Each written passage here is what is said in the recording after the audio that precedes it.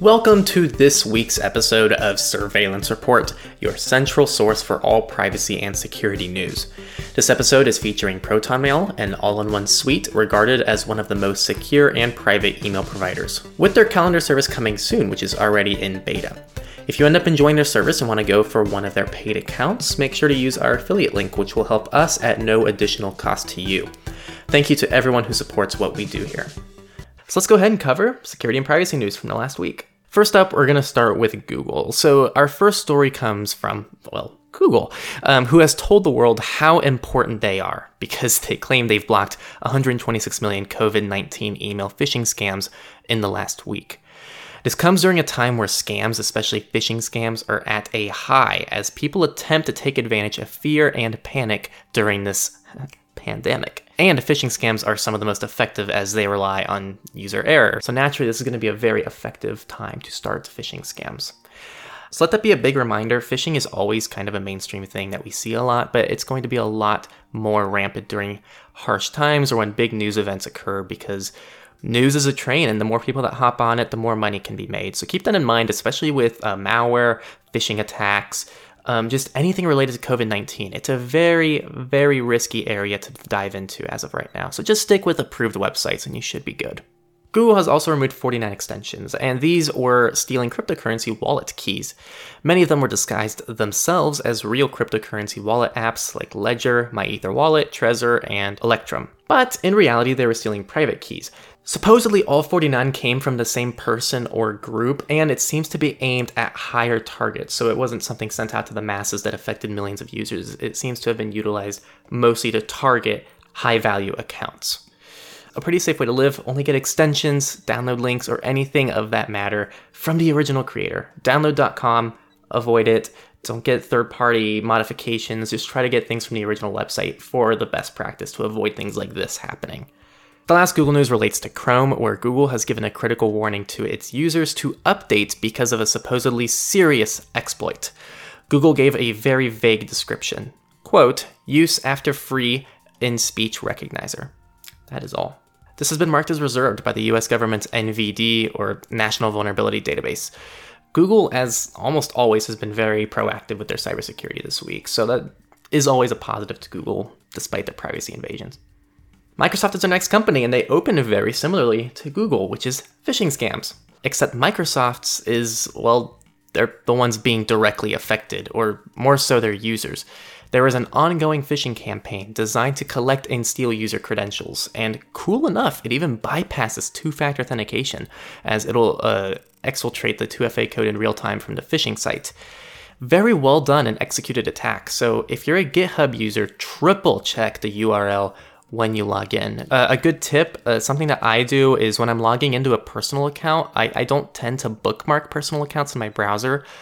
I also don't have my password saved in my browser, so I have to open up my password manager anyway to log in. So what I do is I always attach the URL inside my password manager, and then I open the URL from the password manager. So that way it's always the same exact URL, which should avoid almost all phishing attacks. That's a great way to log into services. Just a good tip.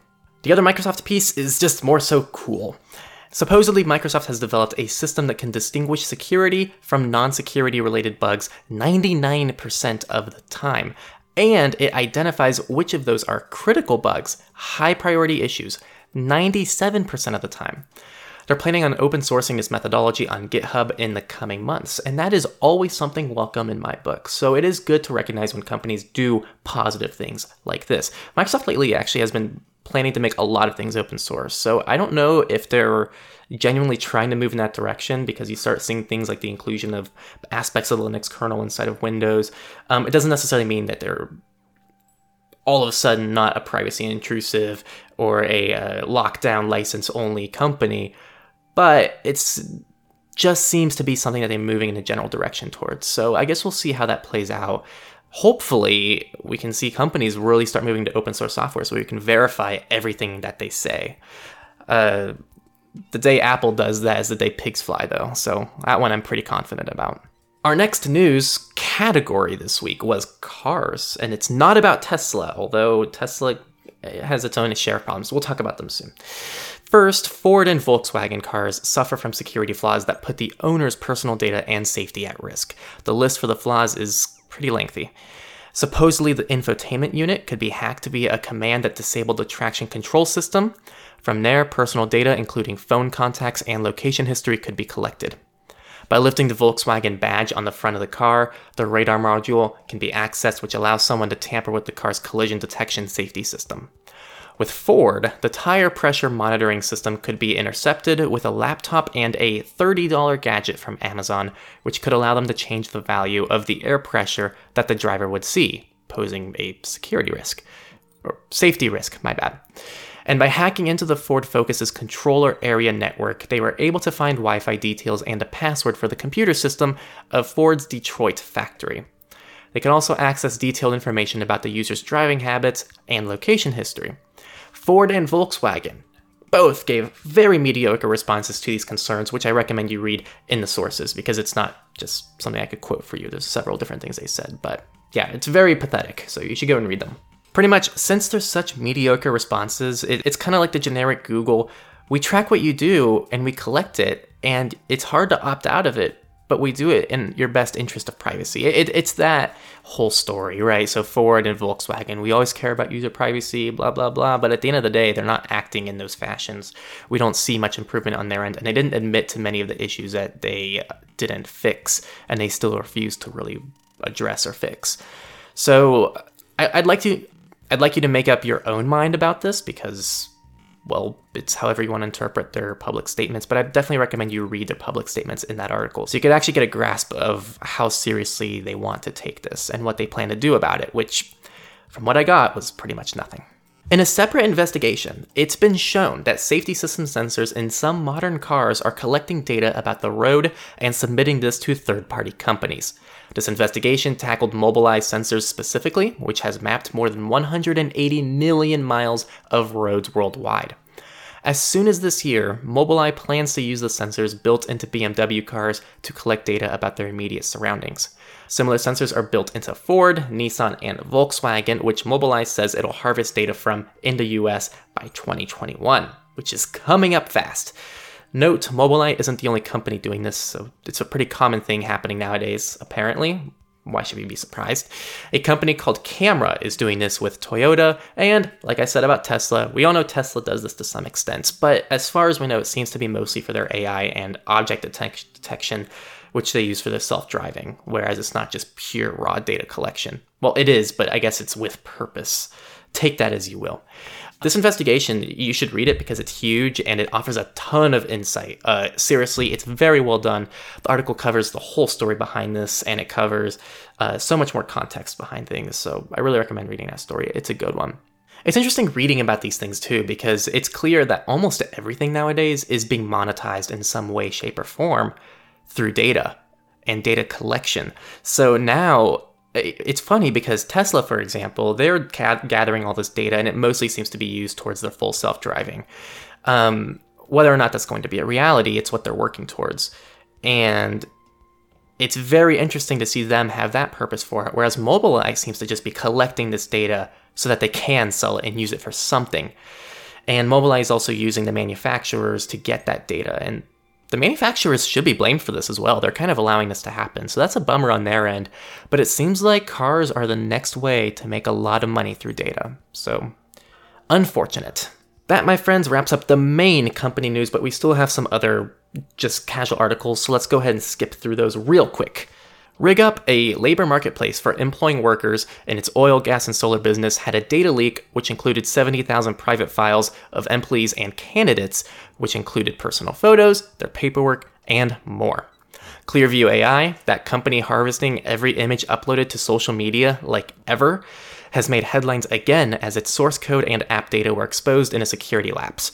This included secret keys, cloud storage credentials, and copies of its apps. This doesn't seem to have been, honestly, a very big deal, but it just adds to the pile of things they've screwed up on. I mean, why would you trust a company who can't even properly configure their cloud servers to handle pretty much every American's user data that's ever been uploaded to the internet? Dell has released a new tool that can detect BIOS attacks. It is offered free to its enterprise customers, and overall a pretty new concept that is not seen very often. This one grinds my gears. Twitter has been going through a lengthy legal battle to be able to reveal US government surveillance requests in a transparency report. This is good. Twitter actually wants to be proactive and reveal to the world how the US is collecting and using user data on its own platform. Well, a US judge has blocked this bid, making Twitter unable to reveal these requests because it's, quote, likely to harm national security. Now, this is what we hear. It's the main go-to argument. If you care about national security and you care about your children and you care about the well-being of American citizens, you need to be for surveillance and you need to pretty much hand over your rights and information. This is not true. We see this repeatedly. We see studies about this. We see news articles about this. We see data that shows us that mass data collection and surveillance is not that effective. If anything, it's ineffective. I highly recommend just going to YouTube and just looking up Snowden. He is very good at articulating the dangers of surveillance and how ineffective it is. Just paraphrasing one of his descriptions of mass surveillance, it's pretty much trying to find a needle in a haystack, right? So you can collect all of this data and information, but it's actually important to know how to utilize it. If anything, it makes the search harder if they're just mass collecting every person's information and they have to sift through all of it to figure out what's actually a danger and what poses a threat. Now, surveillance is a tricky topic. It's not simply a black or white answer. I don't think it is. I don't think that banning all surveillance is necessarily the answer. But I think it's important for us to really just dig into it and figure out what's actually effective. I'd highly, highly, highly recommend listening to Edward Snowden talk about this. If you want kind of a more brief, to the point video, Go Incognito 1.2, I believe, actually covers why does privacy matter. So if you want to watch Go Incognito, which is our free course, which covers all that I think is a very good overview of surveillance and the issues behind mass surveillance.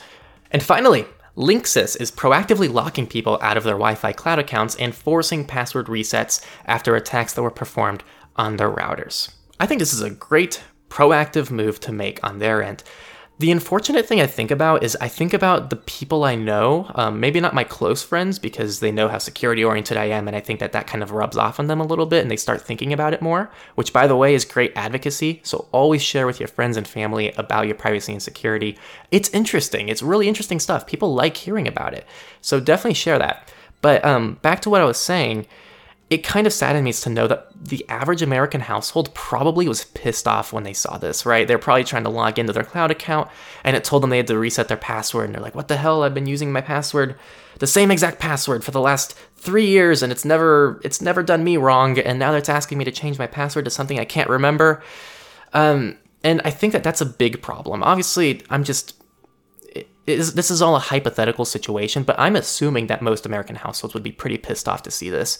So something needs to change in terms of how we talk about security and privacy. I don't have an answer, but it's just something to think about.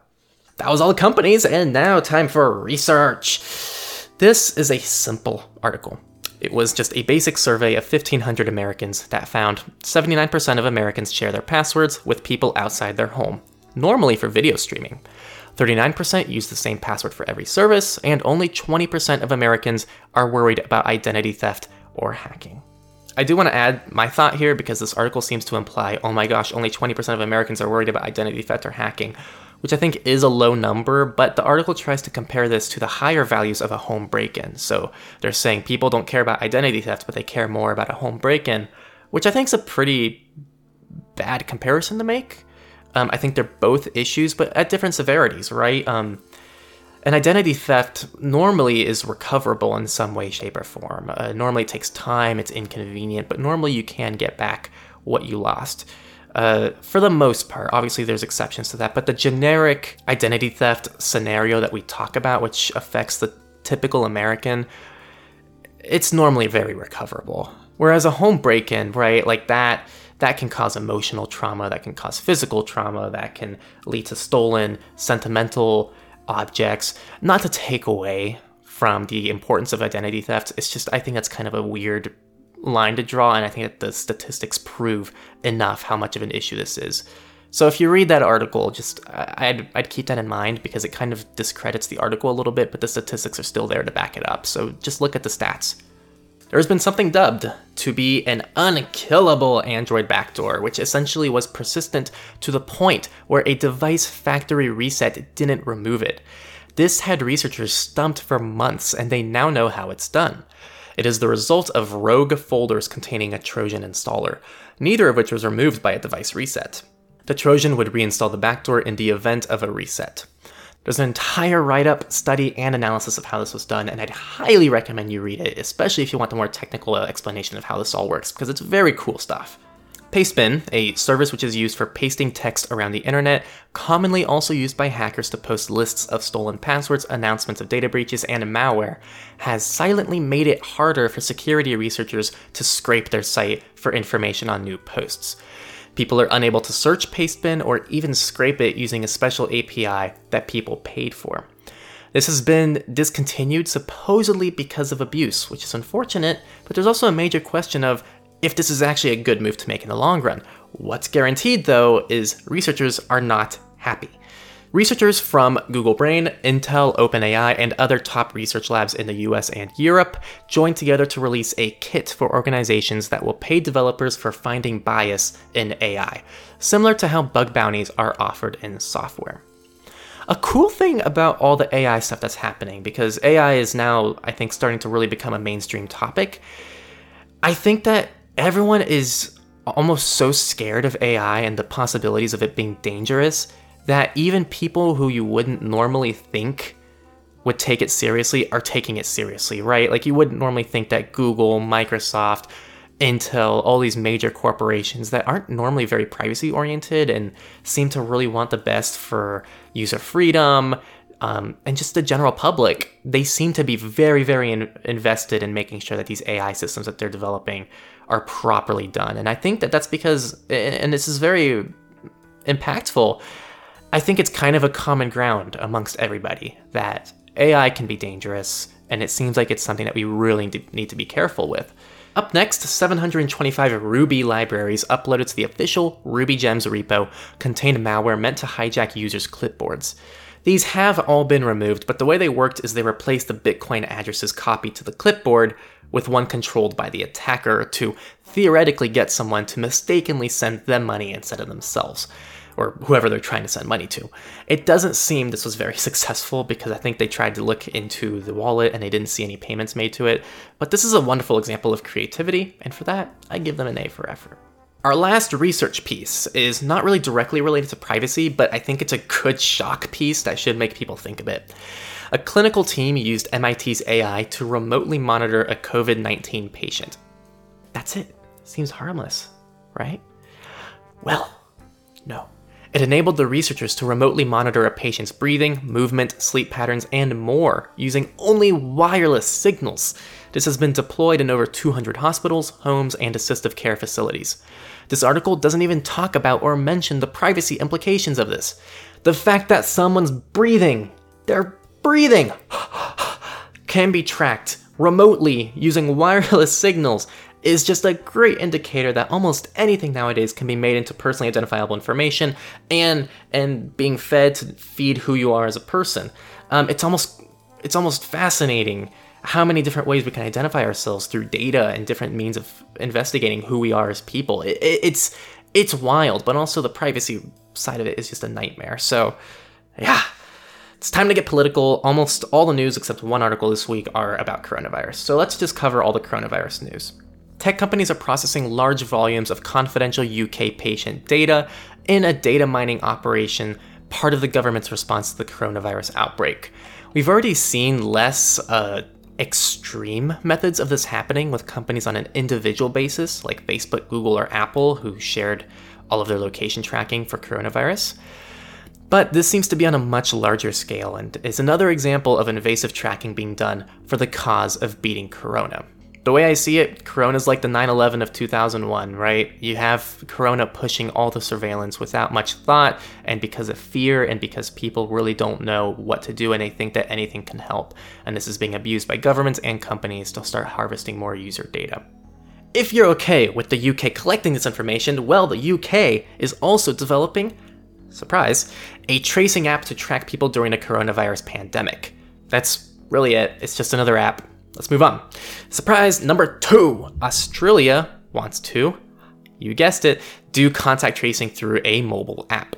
This is the same app Singapore is using, which I believe is either open source or going to be open source, so at least it has that going for it. In other parts of the world, you have Switzerland, who has pulled out of the European contact tracing app project. For context, this seems to have been the best bet for a tracing app because the EU one was created for no other reason than to offer privacy benefits and to also be GDPR compliant. But it's concerning that Switzerland, a country known to value privacy, backed out of even this initiative, which should give us some insight into how bad the other apps might be. Switzerland is now doing their own contact tracing app that better guarantees user privacy, at least according to them. So maybe this is our new best bet. Get dethroned, EU. Our final Corona piece. Back to the UK, researchers have estimated that 80% of current smartphone owners would need to use the app for it to be effective. In other words, I'm going to translate this for you. They're pretty much useless. Why? Well, most of them rely on Bluetooth low energy systems, which not every phone supports.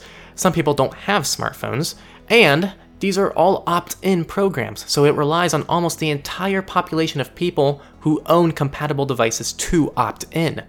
The only scenario this seems to make sense is if everyone is forced to use the app, and those who can't use the app are given a device. Russia has been doing this, we covered that in last week's episode, but that seems to have the issue of obviously taking away user rights and freedoms, so there's no real clear-cut answer to this. My opinion, we just stop with the apps. They don't seem to be effective. Our final political news, which is not about Corona, is also from the UK. They got hit pretty hard this week. It's been revealed in secret details from staff online that the Ministry of Defense is forced to deal with 70 security leaks a week. It's pretty embarrassing and seems to possibly put troops at risk in a lot of cases. Not much more to say here, except, well, that sucks, and it sounds like something that needs to be fixed or changed for the better. And now onto our final category, the misfits. The Tor project. This is a sad misfit story. They have laid off a third of their staff, so 13 out of the 35 people. It's much smaller than I expected. This is all due to coronavirus and is a very unfortunate thing to happen. I encourage people watching to donate to the Tor project because what they do there is great. You can get really cool merchandise and stickers if you donate, which I am proud to say I have some of those. Moving on, when I made that recent Zoom video, give that a watch if you haven't already, it dives into everything you need to know about Zoom, right? Or I thought. I didn't expect it to become outdated within a week, but it has been outdated within a week, as hackers are selling 2 critical Zoom zero-day exploits for $500,000. One is for Windows and the other for Mac OS. These don't seem to be super serious as they require people to be in a call they initiated to function, but it just adds more damage to the already ruined reputation that Zoom has any decent security. And our final article, which is also about Zoom, specifically the US House Oversight Committee was victim to Zoom bombing. It's unknown what the bombers did, but what is known is the House ignored all warnings that this will likely happen, including warning from the FBI, the media, even the Senate stopped using Zoom, and of course, Techlore. Oh my gosh, did they not even watch my channel? And that crappy joke is probably a good sign that this episode needs to end. I want to thank those of you who've watched this far. Seriously, you're amazing. This is such a long video. These videos are long. We have a lot of news to cover, and all of you watching this far, it means that you care, and more so than just supporting us, it's nice to see people actually care about this stuff enough to watch this far. So good on you. Spread the word. I also want to thank all of our patrons. I can't tell you how much your monthly contribution helps. It's been great, especially with AdSense like completely hitting our channel. With coronavirus, we lost like 50% of revenue from AdSense during these months that coronavirus has been a thing. So that monthly contribution, and also everyone who donates to Bad and Brave Rewards, it's just an immense help. So thanks to everybody who's been supportive of us, because seeing the donations not only shows me and helps me directly, but it shows me that people care and want to see more content. So thank you so much. That is all I have to say. Thank you for watching, everybody. Have a nice day. Enjoy your days at home, and do what you can. Have fun. Start something new. Be creative. Get out there. Or don't get out there.